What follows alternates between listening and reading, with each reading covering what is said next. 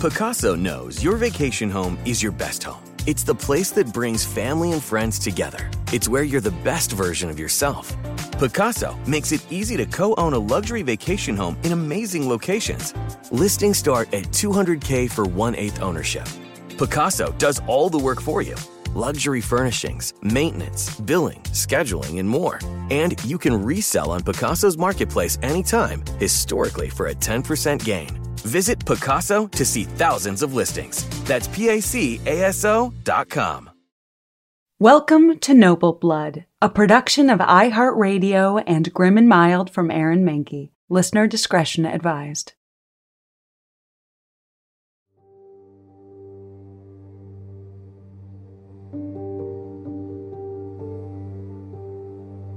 On September 8th, 2022, Elizabeth II, Queen of the United Kingdom and Commonwealth Realms, died at her summer residence, Balmoral in Scotland, at age 96. She had reigned for 7 decades, the Queen through the space race and the dawn of the information age, the fall of the Soviet Union and the rise of the Internet. She hosted the Kennedys at Buckingham Palace, rode horses with Reagan, and sent Dwight Eisenhower a recipe for scones. 15 prime ministers formed governments in her name, including Winston Churchill. 70 years on the throne.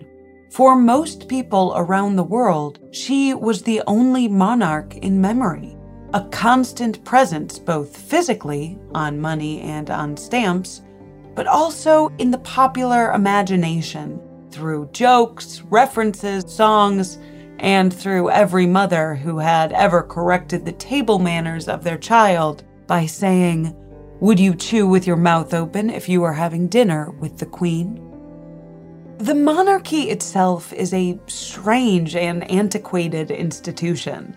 If you've listened to this podcast, you understand how odd it is when vast political power is arbitrarily inherited. And inherited by, well, people, who, for all the pomp and ceremony that tries to turn them into deities, remain at the end of the day just people, with the normal jealousies, insecurities, vanities, and mistakes that people make. The death of the Queen, though, isn't just the death of an individual. It's the death of a symbol. Because in the 21st century, with political power almost entirely granted to democratically elected representatives, the monarchy is symbolic. Like Sherlock Holmes or Paddington Bear, the Queen was an institution synonymous with Britishness.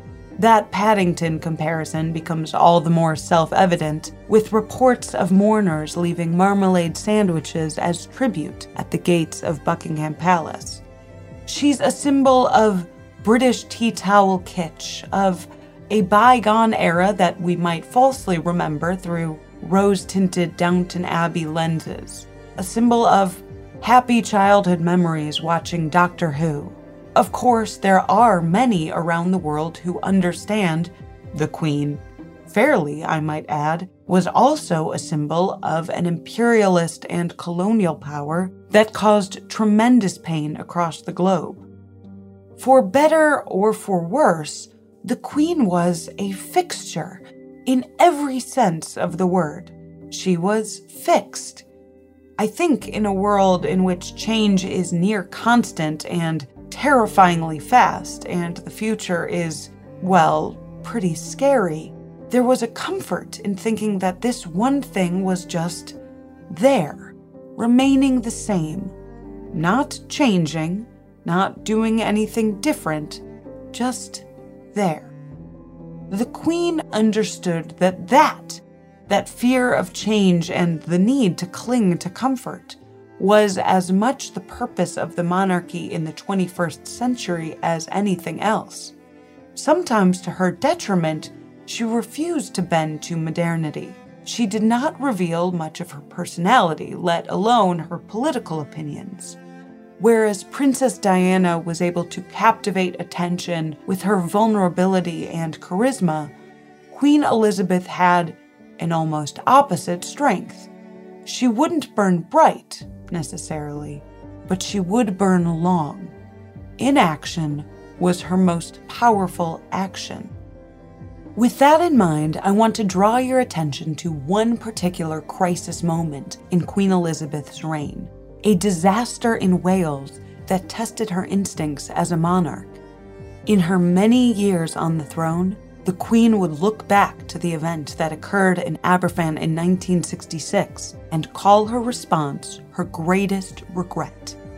The challenge of balancing spontaneous action with one's position as an apolitical fixture is only becoming harder in a world of constant access and social media. If the monarchy is going to survive after Queen Elizabeth's death, perhaps the new King Charles III might learn from his mother, both from her successes and from her failures. I'm Dana Schwartz, and this is Noble Blood.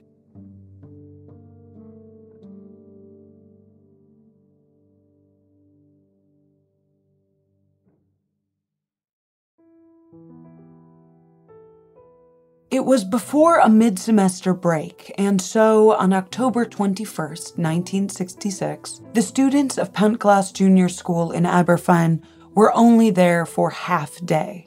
They had raced to school in the rain, their boots squelching in the mud and hoods pulled up against the drizzle.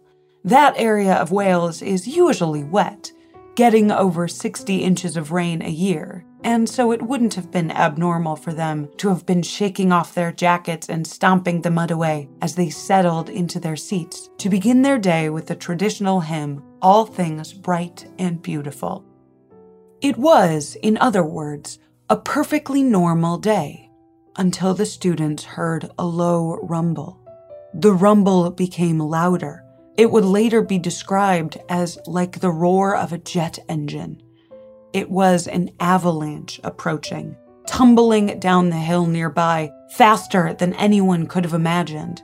But not an avalanche of snow or earth, but the slurry or waste from the coal mine nearby. It happened before anyone knew what to do. The school, and much of the town, was buried. The roar abated, and the town became eerily silent. Aberfan became a mass grave. To understand what happened in Aberfan and why, it's important to go back in time. Though Wales became a coal mining center during the Industrial Revolution in the late 1700s, its true coal heyday was during the 1920s, when more than 250,000 workers were making their livelihoods in coal mines. By the 1960s, at the Merthyr Vale colliery outside Aberfan, that number was just down to 8,000. But still, it was how those 8,000 men made their living and supported their families. Coal mining is a messy business, and part of the process is that waste rock is generated in the digging. The best way to deal with that waste is to, elegantly enough, stack it up in piles that are referred to as tips. In 1966, there were 7 tips from the Merthyr Vale colliery. The 7th, which had begun in 1958 atop a sandstone base above a natural spring on a hill above Aberfan, was more than 100 feet tall. Of course, in retrospect, it seems obvious that a massive waste pile shouldn't have been built atop a hill with a primary school just below. And citizens in Aberfan complained to the mine and to the National Coal Board, but nothing was done. And worse than nothing, the response back from the powers that be seemed to be saying, in not so many words, keep making a fuss and we'll close the mine altogether, and then how will you make your living? And so the mining continued, and the spoil tip on top of the hill continued to grow. Later, after the disaster, the National Coal Board would face an examining tribunal who would report, quote, "The Aberfan disaster could and should have been prevented, but it was a matter not of wickedness, but of ignorance, ineptitude, and a failure in communications." End quote. It was a rainy autumn in a rainy place. That day, on October, the sludge on the hill became swollen with water, thick and wet and black, and then the tip gave way.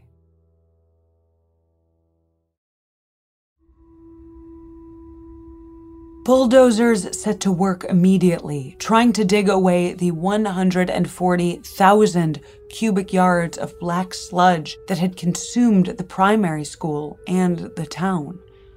Firefighters, policemen, and countless volunteers began digging at the earth with their bare hands, horror-struck at the faint sounds of wailing they could hear coming from below. The men digging had come straight from their jobs at the mine. John Humphreys, a Welsh journalist who had been reporting there that day, described them, quote, "There they were when I arrived, their faces still black, save for the streaks of white from the sweat and the tears as they dug and prayed and wept. Most of them were digging for their own children." End quote. The community continued their efforts at finding survivors, digging every single day in the wreckage of the school for a week straight. But after that first day, no more survivors were found. It was a national tragedy. 28 adults were killed in the disaster, and 116 children. Half of all of the children in the town of Aberfan were dead. Of course, in moments like that of senseless loss and unimaginable grief, the monarchy is there to offer comfort and to help draw attention to relief efforts. And Prince Philip arrived in Wales the very next day, along with the Prime Minister at the time, Harold Wilson, and Lord Snowdon, the husband of Princess Margaret. But the Queen wasn't there. The question is, why? The answer is, well, we're not sure. It seems a decision was made, and that decision was to dispatch Prince Philip in the Queen's place. But whose decision was it? According to the Queen's former private secretary, Lord Charteris, the Queen had been given bad advice. Quote, "We told her to stay away until the preliminary shock had worn off." End quote. The thought was that if the Queen went while the relief efforts were still underway, it might cause a distraction, divert resources among police or security that otherwise might go toward digging. Still, another advisor presents a different picture of the discussions happening within the royal inner circle. Biographer Robert Lacey quoted an advisor who said, "We kept presenting the argument, but nothing we said could persuade her." Stoicism, an aversion to emotional gestures, was a feature of Queen Elizabeth's reign, not a bug, as they say. She was averse to doing anything that might have an outsized reaction, even if the reaction might be good, because it risks the possibility that it might not be. Consider that Elizabeth's more, let's say, laissez-faire sister, Princess Margaret, offhandedly remarked that people should be donating toys to Aberfan for the remaining children. The consequence of Princess Margaret's remarks was that toys overwhelmed the town, overflowing from the cinema and the donation centers to the point where it was a distraction from relief efforts. If you do nothing, the Queen seemed to believe, then you can do nothing wrong. Except, of course, sometimes you can. Inaction is also action, and as the days crept by and the relief efforts became exhausted, eventually it was decided that the Queen would visit Aberfan after all. It was 8 days after the disaster. The deaths were counted, and there was no more digging. When the Queen arrived, a young girl approached and presented her with a posy. The note attached read, "From the remaining children of Aberfan."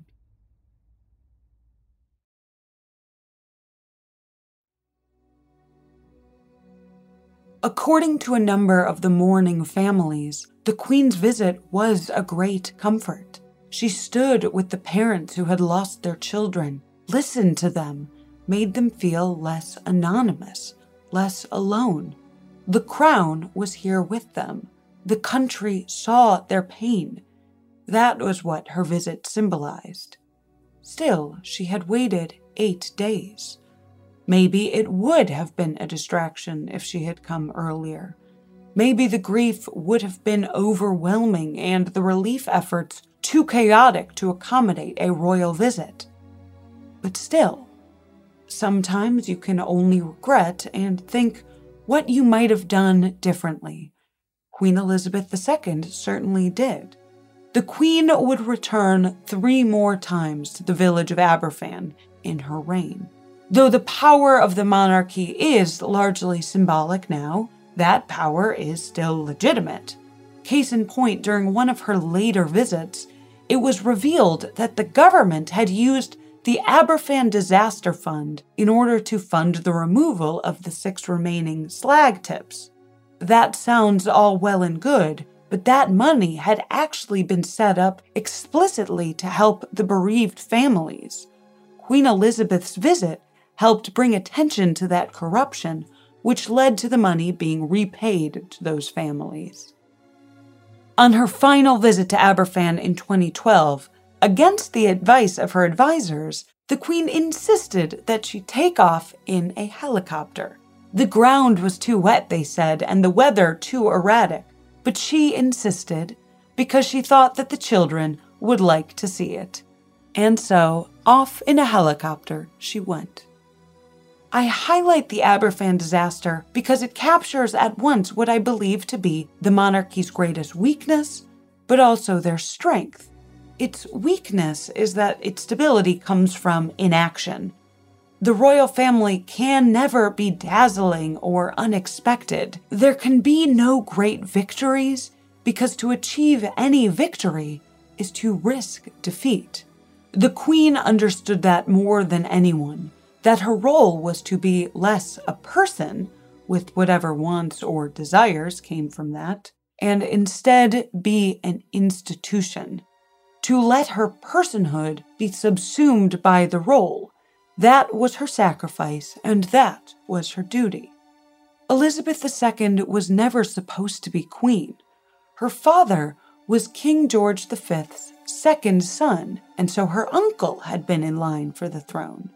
He was King Edward VIII, but for several reasons that we've already discussed on this very podcast, he was entirely unsuited to the position. He abdicated in order to marry an American divorcee in what Elizabeth's family saw as a fundamental betrayal, a selfish dereliction of duty.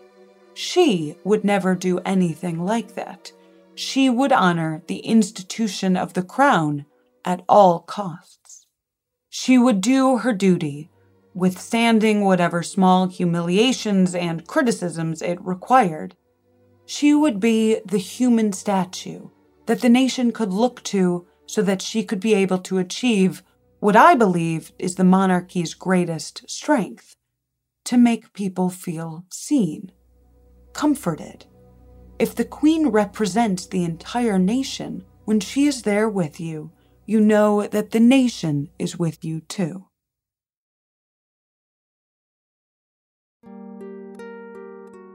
That's the story of Queen Elizabeth II and the Aberfan disaster, but stick around after a brief sponsor break to hear a little bit more about the human side of the late Queen.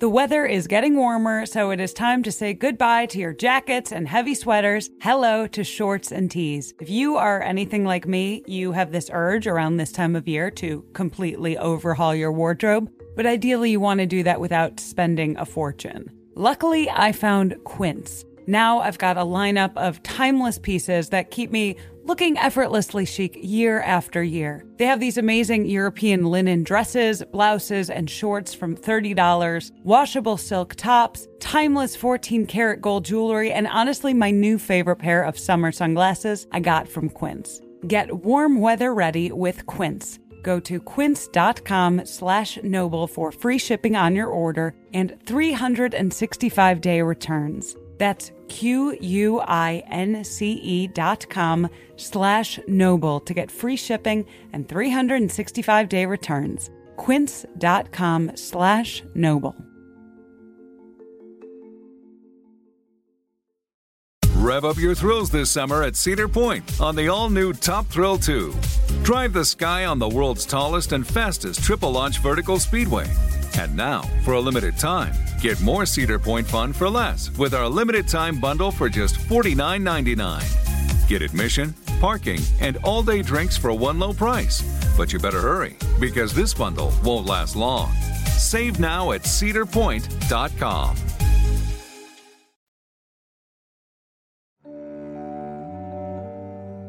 The Queen is such an institution that sometimes it's easy to forget that she was, in fact, a real human being. There's one anecdote I love, possibly apocryphal, but that shows her sense of humor. The Queen's favorite spot was Balmoral, the castle located in the Scottish countryside, and often she would walk across the hills to take in the views. One morning she was walking when she encountered a pair of hiking tourists. Incredibly, they didn't recognize her and made conversation. They heard that the Queen sometimes stayed around there. Was that true? Yes, she replied, it was. The tourists became excited. Have you ever met her? They asked. No, the Queen deadpanned. She pointed to her guard, who was standing nearby at a respectful distance. But he has.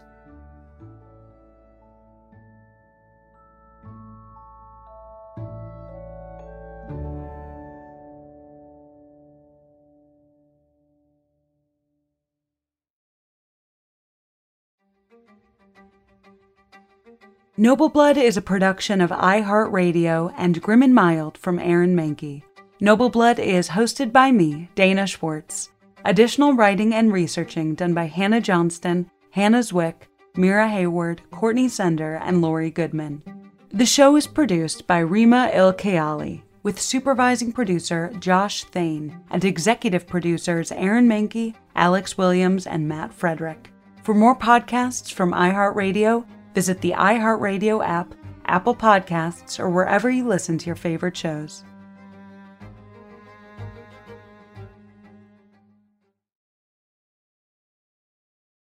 Top Thrill 2 is like no other course. 2 420-foot vertical speedways, 3 launches. All right, let's talk strategy. Copy that, driver. Go for maximum acceleration off the start. Roger that. You've got a short straightaway to push from 0 to 74 on the first vertical speedway. And what about the rollback? Rollback will set you up for an explosive reverse climb 420 feet in the sky so you reach 0 G's in total weightlessness. 420 feet of straight-up speed. Let's get it. Top Thrill 2, the world's tallest and fastest triple-launch stratocoaster. Get your tickets at cedarpoint.com.